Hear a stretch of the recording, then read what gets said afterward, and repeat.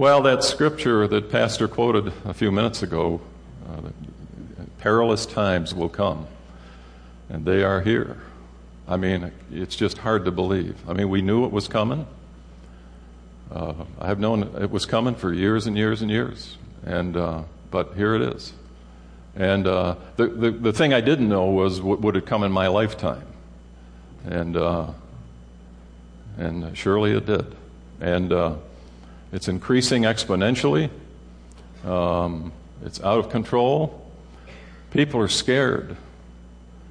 And we need to be of such faith that we can be of help to those people, to show our faith and trust in Jesus Christ. And in showing them that, they're going to wonder, what is it with us that we're not afraid? And so it's a great opportunity to share Christ and in times like these. Now, I'd be lying to you if I said that it doesn't kind of shake you up. Certainly, as just about every other day, these mass murders and killings happen. And when you watch Megyn Kelly, if you watch Fox News and you watch Megyn Kelly, and each time one of these happens, she is really stressed over this. And a lot of the other news people are, you can tell. And you certainly can't blame them. But, and it does stress us out, of course. We're concerned about it.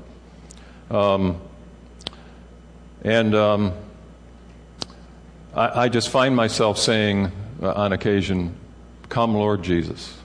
Don't you? Amen? Come, Lord Jesus. But He will come at the appointed time. And only He knows when that perfect appointed time is. And it may be still years out there.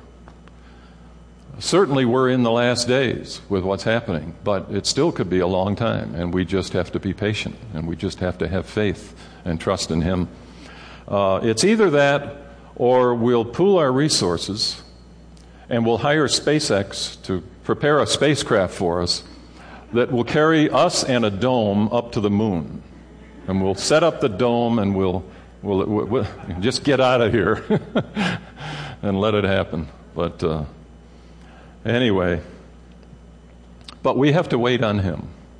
And that's the title of the message this morning, Waiting on Jesus.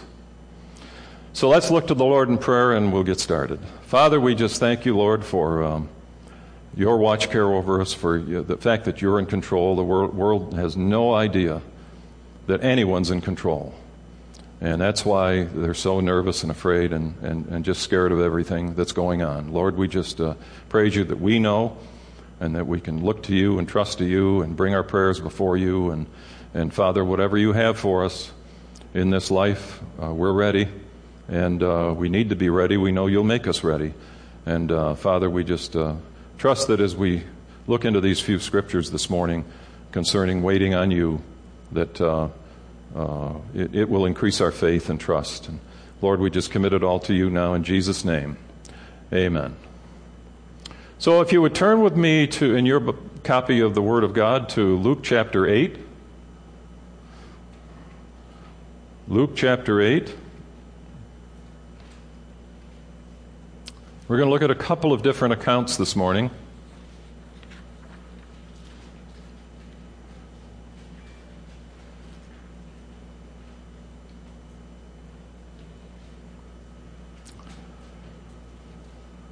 And verse 22. Luke chapter 8, verse 22. Waiting on Jesus.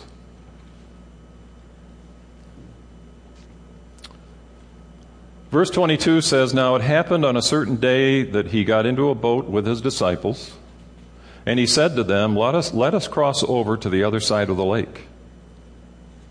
Sounds easy, sounds simple. So they launched out. But as they sailed, he fell asleep. That's okay. Everything's fine. But then a windstorm came down on the lake, and they were filling with water and were in jeopardy. And they came to him and awoke him, saying, Master, Master, we are perishing.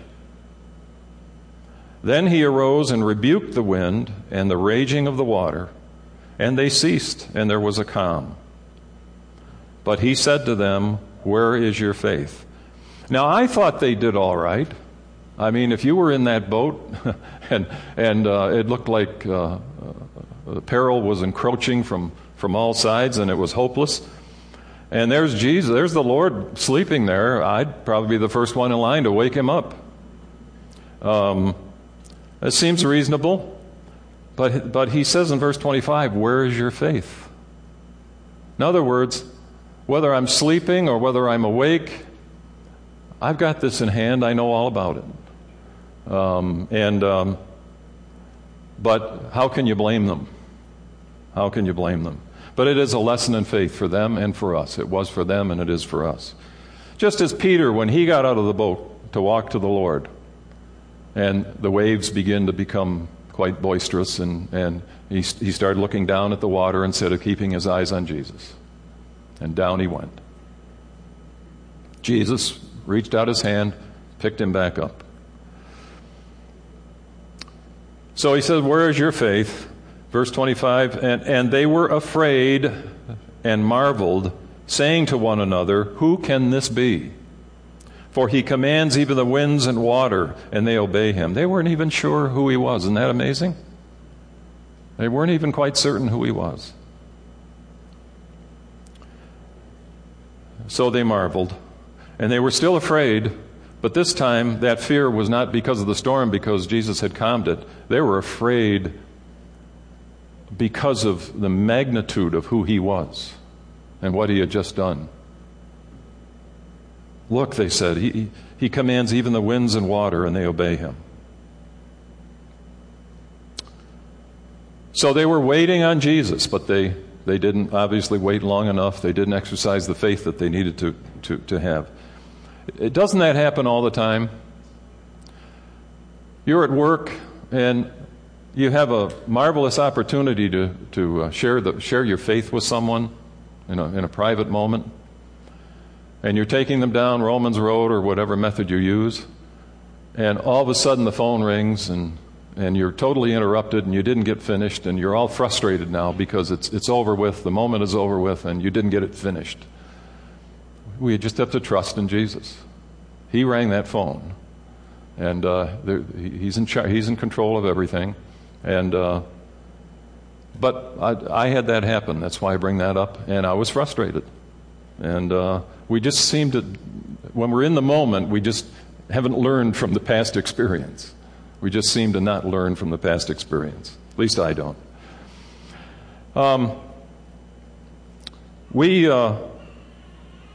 In the fall, we usually go up to New England, and we wind up. One of the places we wind up in is Sturbridge, Massachusetts. They have that village there, that 1800s village, and a lot of other interesting things, and we like it there. And there's this place we have lunch that we just love. It's excellent food. It's a sandwich shop. And the fellow that runs it, every year we go there, and every year we have this burden for this fellow, but we just struggle to get an opportunity, and there just hasn't been an opportunity. Well, after many, many years, and he's still there, he's the owner of the place. Last year we went, and didn't he have this large sign right at the entrance? And it was something that one of the popes wrote. So that gave us opportunity to, actually some of what he wrote was pretty good. And that gave us opportunity when we walked in. We noticed your sign out here, you're reading from the Pope. Said, how long have you had that out there? And we asked him a lot of questions and everything, and that opened the door. That's that handle that we talk about, and anything we can grab a hold of to take opportunity to share the gospel. And so we began to talk to him about what the Pope had said there and relate it to Scripture, because there was no Scripture on it at all, no Scripture reference. And so we thought the conversation, we didn't really know how it was going, but we went on in and sat down, and the gal came and took our order. And a little while later, he came in, and he never comes in. He's back in the other room preparing the food. But he came in and said, for some reason I'm drawn to you two. I don't know what it is, I'm just drawn to you two. And we shared the gospel with him.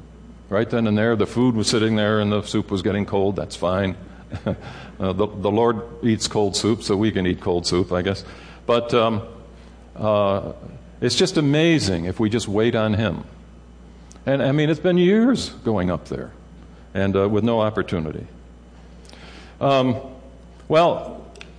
Let's continue. And if you'll move ahead to verse 40, we'll look at another account here.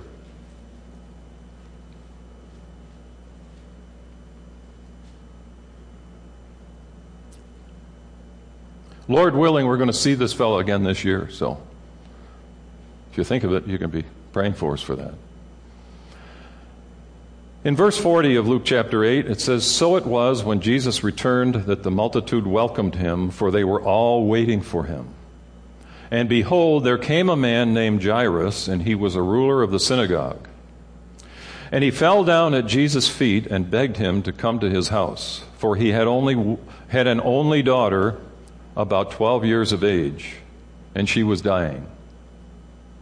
But as he went, the multitudes thronged him.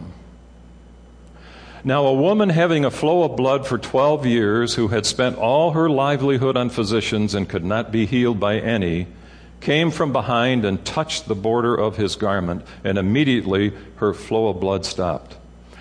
I don't know why she felt she had to kind of sneak up behind him and just touch his garment. That's a lot of faith, really, to think that, because I don't remember any other incident where he healed someone in that manner. And but anyway, it demonstrated quite a bit of faith on her part. And immediately, verse 44, her flow of blood stopped. And Jesus said, "Who touched me?" Now, she had only touched the hem of his garment. She had not touched his ankle or his heel or anything like that, any part of his body.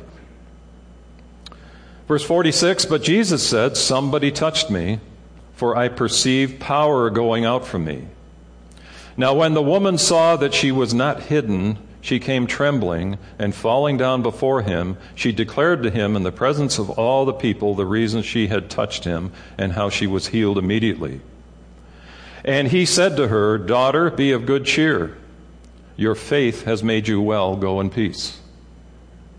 While he was still speaking, someone came from the ruler of the synagogue's house, saying to him, 'Your daughter is dead. Do not trouble the teacher.' But when Jesus heard it, he answered him, saying, 'Do not be afraid, only believe, and she will be made well.' When he came into the house, he permitted no one to go in except Peter, James, and John, and the father and mother of the girl.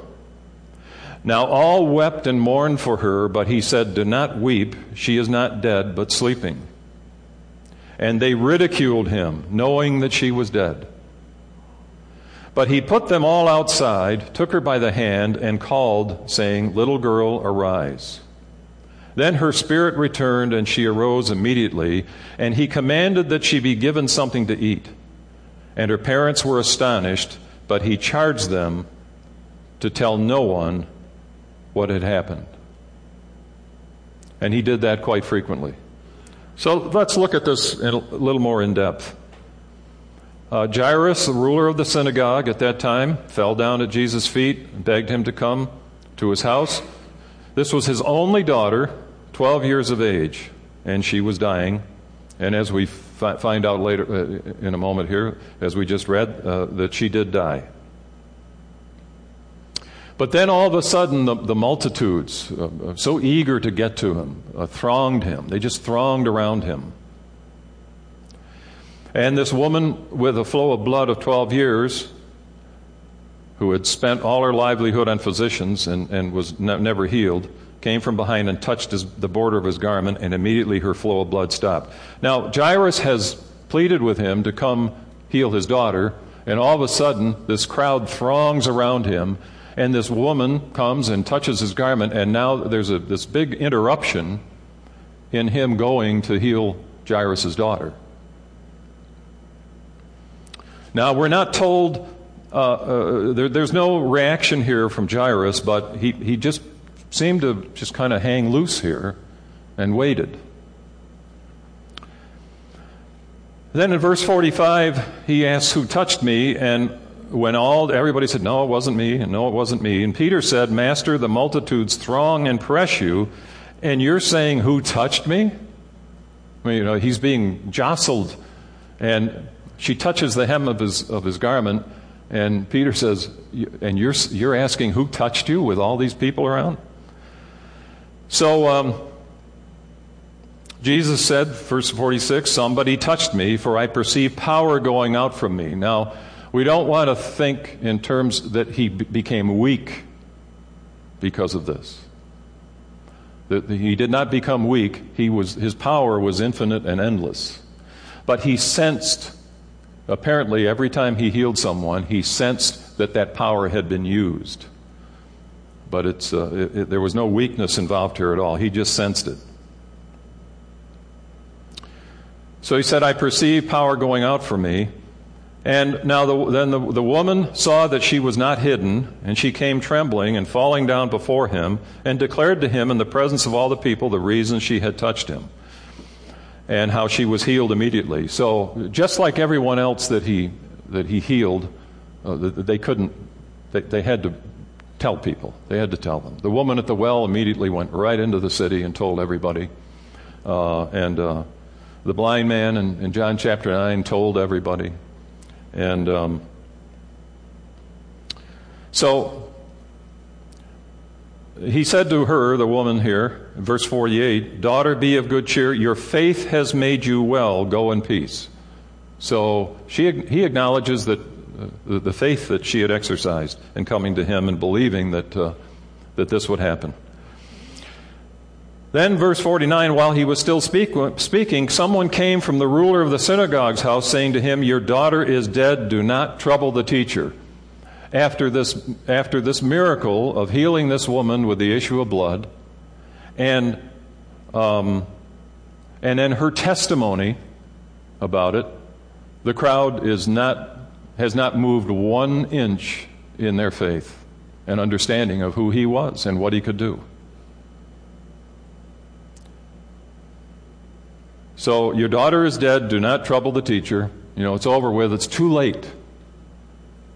It's too late. But Jairus is waiting on Jesus, nonetheless. So in verse 50, "But when Jesus heard it, he answered him, saying, 'Do not be afraid, only believe, and she will be made well.' So when he came into the house, he permitted no one to go in except Peter, James, and John, and the father and mother of the girl." Verse 52, "Now all wept and mourned for her, but he said, 'Do not weep. She is not dead, but sleeping.' And they ridiculed him, knowing that she was dead." They ridiculed him.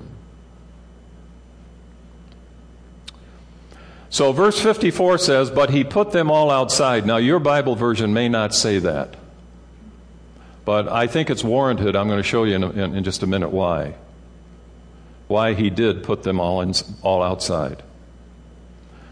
So he put them all outside, took her by the hand, and called, saying, "Little girl, arise." Then her spirit returned, and she arose immediately, and he commanded that she be given something to eat. And her parents were astonished, but he charged them to tell no one what had happened, as was usually the case, what he would do. Charged them to tell no one what had happened. Now, I mentioned to you in verse 54 this saying, "But he put them all outside." Those are the ones that ridiculed him, that doubted.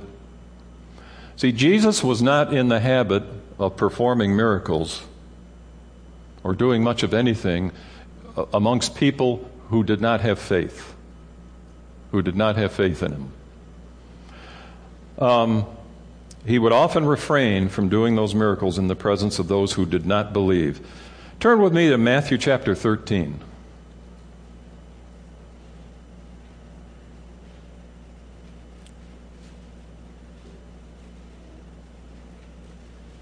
Matthew chapter 13.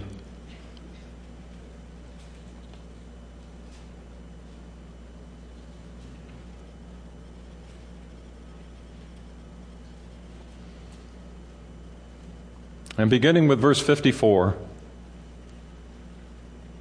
Now he was in his hometown.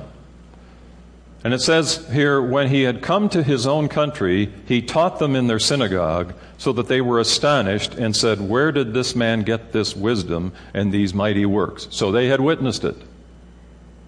Amazing that they witnessed his mighty works.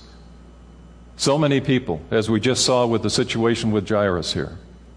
They witnessed his mighty works and they doubted. And so he came to his own country. He taught them in their synagogues, so that they were astonished and said, "Where did this man get this wisdom and these mighty works?" Verse 55, "Is this not the carpenter's son?" You see, he's in his hometown here, and they were used to seeing him around. He grew up there, and they lived there. And he played with the other kids, I'm sure, and he was just another one of the kids, and that was just another one of the families in the area. So in verse 55, they begin to question this. Is this not the carpenter's son? You know, they just live down the street, right? Is not his mother called Mary? You know, she's his mother, and she takes care of the household. And his brothers, James, Joseph, Simon, and Judas. So his brothers were always probably playing around the yard and everything, and Jesus was just one of them. Verse 56, "And his sisters, are they not all with us? Where then did this man get all these things?" So they were offended at him. Familiar theme, isn't it? But Jesus said to them, "A prophet is not without honor except in his own country and in his own house." Now he did not do many mighty works there because of their unbelief. Where there was unbelief, he did not demonstrate his mighty works to them. So in Jairus' house, those people that ridiculed him, he put them out. They were not, had they believed and had faith, they would have seen the miracle. But he put them out of the house. You know, it tells us and reminds us of the fact that we need to be people of faith. We need to be people that believe. A little fear is fine. God knows that. He understands that. He expects that. But we need to be people of faith and believing in what he's going to do. And in these perilous times, that faith is we're called upon to exercise that faith more than ever before. We just have no idea what's going to happen tomorrow, the next day, the day after. I mean, these awful things happen so frequently, and we never know when we'll be called upon during this time, and we need to be people of faith. Is Jesus coming soon? Well, for thousands of years, Christians have felt that he was coming soon. But certainly with the evidence of these perilous times, it's very close. And as believers, we need to be on the watch for opportunities to represent him as his children. Let's pray. Father, we just thank you, Lord, for the reminders that these two accounts give us, Lord, concerning having trust and faith in you and believing who you are. Lord, we just thank you that you've called us to be your children. And Father, we just pray that our testimony would continue to be strong, and Father, that we would have opportunities, ever increasing opportunities, to represent you in this lost and dying world. We just commit it all to you now in Jesus' name. Amen.